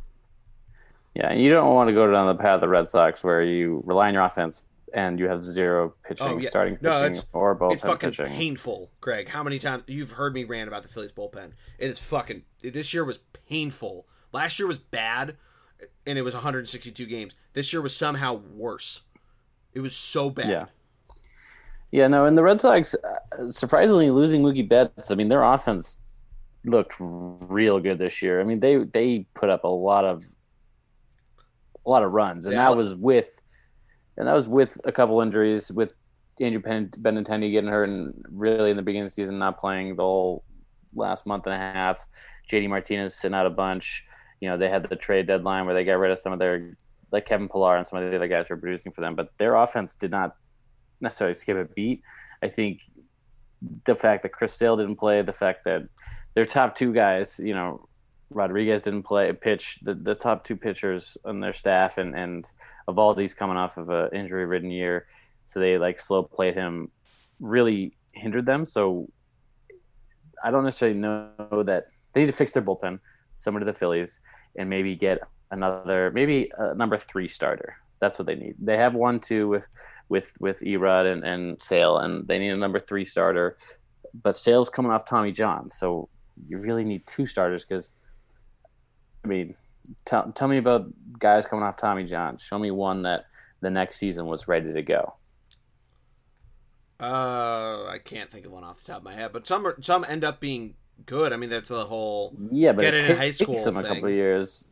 Yeah, but they take them a couple of years. Plus, knowing the Red Sox and the MLB now, they're gonna have Sale on an innings restriction because he always wears out by the end of blah blah blah. And so, reality to me, I think. Could that be a play that they just wait to start him? They just wait until May or June, assuming there's a full season. He got Tommy John right around spring training. So was it? Why did I think? Who waited until right before summer camp to get his Tommy John, declare he was out and got Tommy John surgery? It could have been Sale, but pull the Scottie Pippen. It could have been Sale, but I thought it was earlier. Somebody did. Maybe you're right. Yeah. But Rodriguez, he got a mild form of COVID and got the heart condition that came with it. Yikes! So that's why he missed, because COVID caused a heart palpitation and some serious things going on. So he had to he had to deal with that and figure out his body and how that was going to work for him. So that was a big thing. But to me, it's pitching. Their offense, again, didn't miss a beat without Mookie, and they needed to spend some serious cash. I don't know what the free agent market looks like for pitching, and they had some young guys this year who ended the season nicely, but that's not the answer. I think the Red Sox need to forget about this under the luxury tax nonsense. Go out, get a big name pitcher, get 1 or 2 big name pitchers, and call it a day. What's this under the luxury tax nonsense? Explain this to me and the other non-Red Sox fans. So, as you know, if you're over the luxury tax in Major League Baseball, yes, you pay. So instead of a salary cap, they call it a luxury tax. Correct. And if you're over that threshold, over that number, you pay a crazy amount of amounts of money in fines to Major League Baseball. Not necessarily fine, but you just pay money back to Major League Baseball. It's a tax, yeah. Right. So what's the Red Sox relationship with this? You also lose a draft pick. Oh, really? I didn't realize that. I think it's but it's late. It's a sixth or fifth, somewhere around there. The Red Sox have been over that number while Dombrowski was in town, because Dombrowski is really Dombrowski ruined the Tigers. It's the same sort of deal. You went over the tax to win a World Series. It worked. He won a World Series, but depleted the farm system to do it. Really go out and pay. This rule was put in for the Yankees, basically, because the Yankees buy championships before this recent kick of developing players that they're on right now. And the Red Sox have found themselves now as the new Yankees, who have been just buying championships left and right. So now, to ensure that this doesn't happen again, Major League Baseball, like I said, put in this luxury tax. Red Sox ownership group was like, all right, Dombrowski's gone. Let's trade Mookie. We're going to do everything we can to stay under the luxury tax. They were under the luxury tax this year. They want to be a team that develops homegrown talent. They don't want to be over the luxury tax anymore. And so this is their way of doing that. That's why they went out and got Chaim Bloom from the Rays organization, who the Rays are the Rays are built from the ground up, right? That's their MO. That they've been developing talent for ever, it seems like, in the Rays organization. So I don't know. Did I explain it? Did I miss anything? No. That's, you explained it well, and explained the Red Sox relationship with it. So I appreciate Yeah, that. so the Red Sox are trying to basically no longer be above. This was the first year they weren't. They're trying to no longer be above it. It's ultimately hurting them because they produced a terrible team on the field. Luckily, there was no fans this year to boo and not show up to the games. But this ownership group, they've won a lot of championships, I believe. Some people in Boston think they've outstayed their welcome a little bit, just because of how greedy they've been with the prices and the pink hats, and everyone talks about the pink hat fans for the Red Sox. Sort of they made the Red Sox a brand versus a baseball team. Interesting. And I'm sure you deal with it in Philly with fake fans, because Philly is all about fake fans. But you have let's go to Fenway, post on Instagram, let's wear our pink hats, our pink Red Sox hats. They sell out more Red Sox hats that are pink, trying to appeal to women, than they do the regular blue with the B on it. That little B, as a certain Survivor player would call it. That's the pink hat fans, as they call it in Boston. So we don't have that in Philadelphia. Not a phenomenon like that. There aren't really. I'm not going to dignify the fake fans part with a response, because I'll let the Eagles, Flyers, and Phillies, or the Eagles and Flyers ticket sales speak for themselves when the teams suck. I mean, talk about. Anyway, no, but seriously though, like that's a podcast for later this week about the Eagles. They came with the Red Sox, nation, which is like what they call I remember fans. That. Yeah. It's like a whole they try to charge people. Well, I will say to the Phillies of how bleak it can get when the team's not good, and obviously we had the huge here in Philadelphia, the huge dip from 2011 to basically them signing Bryce Harper, because they were in first place in the NL East for so long in 2018, and then they signed Bryce Harper, and I talked about it on this podcast before of how many fans you see going to a game last year that were wearing number 3 Harper jerseys, and versus wearing a Chase Utley jersey or a Jimmy Rollins jersey or a Ryan Howard jersey or Cole Hamels when that was still fashionably acceptable, or Kruk or Schmidt, whomever, listing off all legends. Roy Halladay had just passed away wearing him, all this stuff, and how many more of it was Harper and people coming back. And there was that same sense of pride of like, I was coming to the games, not necessarily just me. I don't mean to make this sound like I don't like that people all of a sudden started showing up when the team got good, but I was coming in 2018 when the team was good too, and there's a lot of other people that have the same feeling. The team was good. They had this uprising.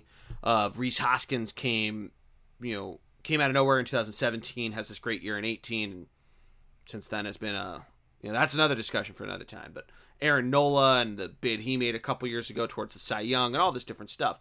And to see all of a sudden, not necessarily the Phillies becoming an acceptable brand again, because the Eagles, if you're going to talk about branding, probably easily number one in Philadelphia, regardless of cowardly moves that may or may not have been made over the weekend. That's all I'll say in this episode. Tune into the Fun V Tailgate later this week to talk about it. But the Phillies, to your point, is a similar of like, yeah, there's people who now go to the game and are much more there to be there, and I think that's a greater thing that plagues sports in general, and kind of being there for the experience rather than for love of the game or anything like that. But I feel like that's also the way that a lot of these people came up through the minor leagues, where that was the way to get people to come to games. So that might be part of it too. No, I don't disagree, but like, this ownership group now is bought into who's the team that just won the Premier League? They do. Manchester City. They own them, right? No. Or the reverse, right? Liverpool, yeah, they own Liverpool. Who owns Manchester? The Yankees, I think, own part of Manchester City. Yeah, but they got it because the Red Sox got it. The point is that like this ownership group. I mean, whatever. The ownership group, they won us a couple World Series, blah blah blah. But at this point, I just,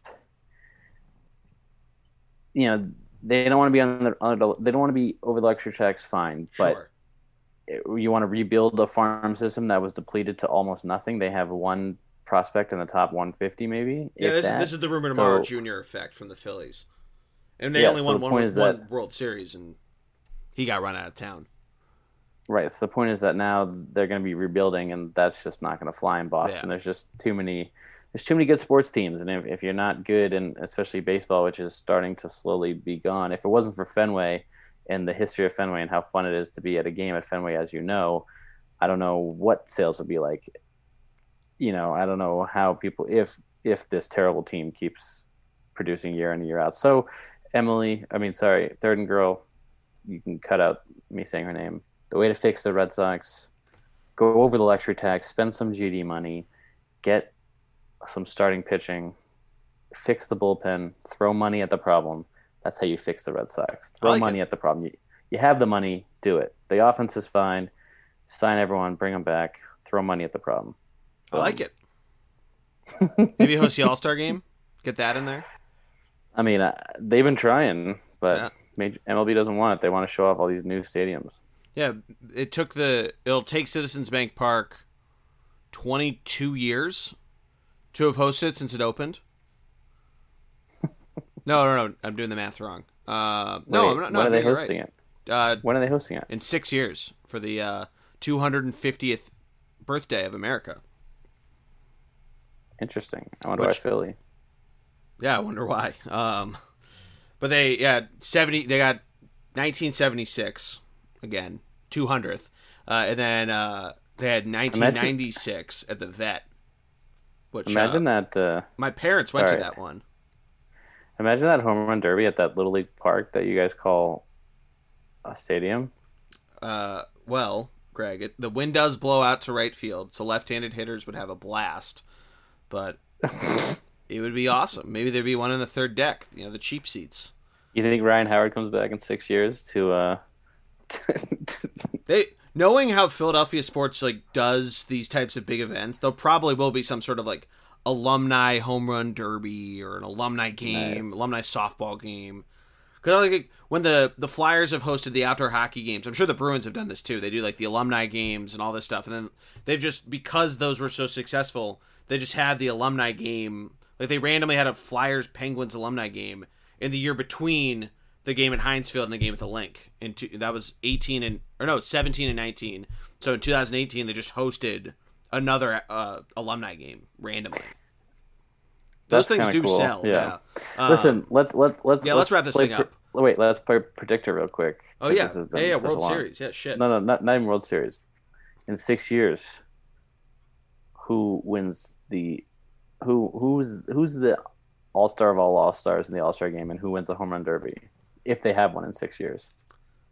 Is it some unknown player, or is it someone currently in major leagues? And if it is someone current, who are you taking? I'm trying to think of a lefty that I'd want to pick. I mean, Bryce Harper would be fun, being hometown guy. Oh yeah, he'll still be on his 35-year deal. Yeah, it's mega deal. Tatis would be fun. Vlad Jr. would be fun. They should still be good then. Vlad Jr. Yeah, they should still be good then. I mean, I want to see if Vlad Jr. could hit one. If he could replicate the Yoenis Cespedes moonshot that I saw him hit, maybe a month after he got traded to the Mets. It was 5 years ago, and I think that ball still hasn't landed yet. I think it's going to be Rafael Devers, the big lefty for the Red Sox. Is Verdugo a lefty? He can mash it, right? He is a lefty. Yeah. Devers just turned 21. 3 years in the Major League Baseball, and he just turned 21. Jesus. Yeah. Was that JBJ, though? He was 18 when he first came up? No, he played 4 years at South Carolina. Oh, really? I didn't realize. Go Cox. Oh. Go Cox. Hey, there it is. I'm trying to think who else would be a good young one to say. Maybe Eloy Jimenez? I mean, Mitch... sorry. You said Mitch Moreland? What's his name? No, Pete Alonso. He's a righty, right? Yeah, but that's fine. He could still do well there. Trying to think, because you can really... Because, who's the big lefty power hit of the day? Seriously. That's a good question. Judge will be gone. Stanton will be retired. Judge won't be gone. Judge would be in his 10th year in the league. He might be in a prime spot for that. Judge is going to be terrible. But Judge is going to be terrible. He was terrible the last 2 years. He's just injuries. He can't stay on the field. All he just needs to make it to the not the World Series, to the Well, he needs to do that too, but he needs to make it to the home run derby. That's all you need. Half a season. Be healthy. Can't even do that. Miserable. I don't know who's got a... Anyway, World Series prediction, though. You mentioned it. Prediction game. I like Mookie Betts. Yeah, I like the Dodgers, too. American League team. I don't know. I really like the A's. I feel like that's pretty chalky to go the two Cali teams, but... I'm going to take the Rays. I want it. Although... I don't know. Yeah. That's tough, but I respect it. Yeah, I'm gonna go Dodgers A's, and I'm gonna say the Dodgers win. Redemption arc is complete. Yeah, I mean, reality is probably gonna be the fucking Yankees, but they don't have the pitching, man. Yeah, I don't know. I think that first round matchup is gonna be interesting, and then they'll play the Rays, and that should be a very fun series. Whoever ultimately goes out to. Well, I guess they go out to California regardless, because that's where the American League bubble is. But yeah, it's gonna be fun. I'm excited for playoff baseball. I'm excited, like I mentioned at the top of the show. I'm excited to see this 3-game set go out and see what we get done. You know, Jordy, Greg, are you currently watching the Stanley Cup Finals? I've been watching the score as we've been podcasting. I mean, did I not predict the Tampa Bay Lightning? You did. You said that. You said the game was over, or the series was over once Stamkos came back, scored, and then got hurt. And I picked them from the beginning. I said my non-homer pick. I said I'm going to pick the Bruins, but I said since I know the Bruins will probably lose, the fucking Lightning. Golly. They look so good in that I guess preseason, the exhibition game when they first got to the bubble. They just look great throughout it. I mean, I'm gonna miss hockey. I'm gonna miss basketball, even though those finals start on Wednesday. But I'm gonna miss it. We don't know when it's coming back. They said does not seem like the December 1st date is gonna go. We still get the draft. We still get free agency, but we're probably getting at least 3 months without it, which is kind of a bummer. So. I guess we normally get it, but, I think the NHL, because the NHL had that lockout season that started in January, so I think they're always really realistically planning on January. Yeah, that's a good point that they could do, and they know they've already said they're not doing 82 games, so they could just do, right. They could do a lockout type season where the Stanley Cups were awarded sometime around the 4th of July. Like, I think that season was. Well, they did the lockout, they did 40 it was games. 48 games, and then the what's-his-face, the Blackhawks with what's-his-face that scored the 2 goals. That was like a week before the 4th of July. I won't say who it was against. Don't worry. I'm not going to bring that up to you. Just to everyone else who remember, they scored the 2 goals with less than a minute left. Greg can uncover your ears. And that was like right before the 4th of July. So they could easily do that. The NBA did that too, and they had their lockout shortened year, but I think they're set on trying to do an 82-game season. Yeah, the problem with the NBA is that they're all prima donnas, and they're going to need 7 days off between every game, so it's just impossible for them to... I find it so funny that they have been pumping through every single series. They've been playing every other night, and now both of those series end early, so they're just like, oh no, we're going to give you 3 days off because you ended early. Whereas the NHL... And this isn't supposed to, I'm not meaning this as hockey versus basketball the Celtics, argument. The Celtics played on Friday and their next game, or Saturday, and the next game wasn't until Tuesday. Oh, wow. I did not realize that either. But this isn't meant to be a hockey versus basketball. They didn't want to compete with the MLB or NFL, but like, what are we doing here, guys? Yeah. Well, hockey was doing something similar. They put a back-to-back in the Stanley Cup final. But this is not meant to be like a hockey versus basketball thing, because baseball is doing the same thing. They're playing it, boom, boom, boom, boom, boom throughout the playoffs. It's just wild to me that, like, everyone else is trying to, like, get their players through the season, get them through. Granted, baseball's semi-bubbling. They're not all in one location. But, like, hockey, they converted the bubbles. They basically have taken 0 days off except for, during the Stanley Cup finals. And basketball is like, you get 3 days off here. They could play tomorrow. They would not, and like, I would think that if the Plus, like, Stars pull off some miraculous comeback, like they let all the fucking they let all the families in. They let all the That's you know, fine. they're I mean, just some of the soft. didn't some family NBA members is soft. some family members came for hockey, so don't No, go they that way. didn't. No, they didn't. NBA is Pavelski's wife's soft. been there. They show her every game. NBA is soft. Anyway, but yeah, I don't know why you don't pick Tuesday and give them 2 days off. I guess because you had a game 7 scheduled for Tuesday because you didn't want to compete with them. So what Well, you were it's going to make Wednesday. Wednesday's prime time. They get the LeBron versus the Heat. LeBron gets to play his old team that he promised 8 championships to, and he's going to give him another one this year. No, reality is the Lakers are going to win. That the Heat just don't have the bigs, man. The Lakers bigs are just. I mean, the Celtics didn't have the bigs either to compete with the Lakers. Yeah, the AD is. Plus, like Dwight Howard and AD's good. Yeah, McGee.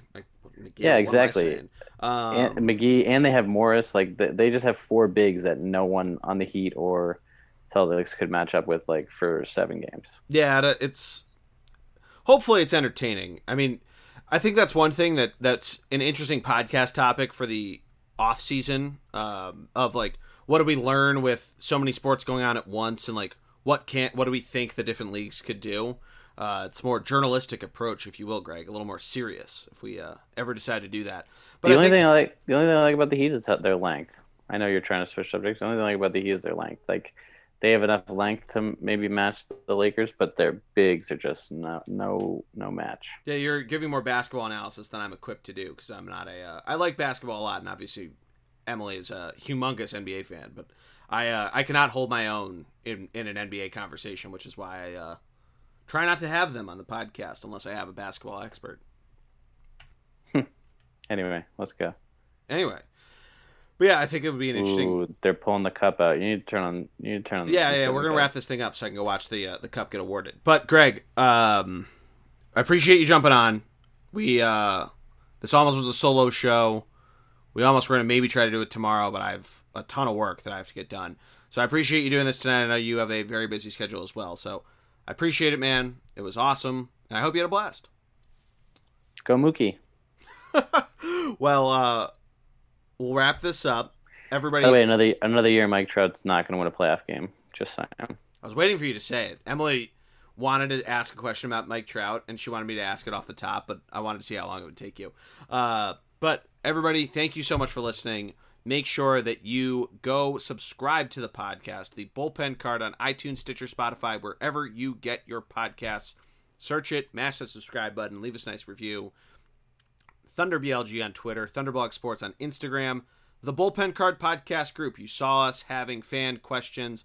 We post a little thing on Instagram to collect them, and we post in our podcast group. We have discussions. I post random articles and crap. So if you like a more streamlined approach to that sort of thing, join it. Be a part of the conversation. But that'll do it. We'll be back later this week with the NFL show, probably Wednesday night, but we'll see when it is. But for my man, Greg Pitelli, I am Jordy Cannell. Have a great week, everybody. And go baseball.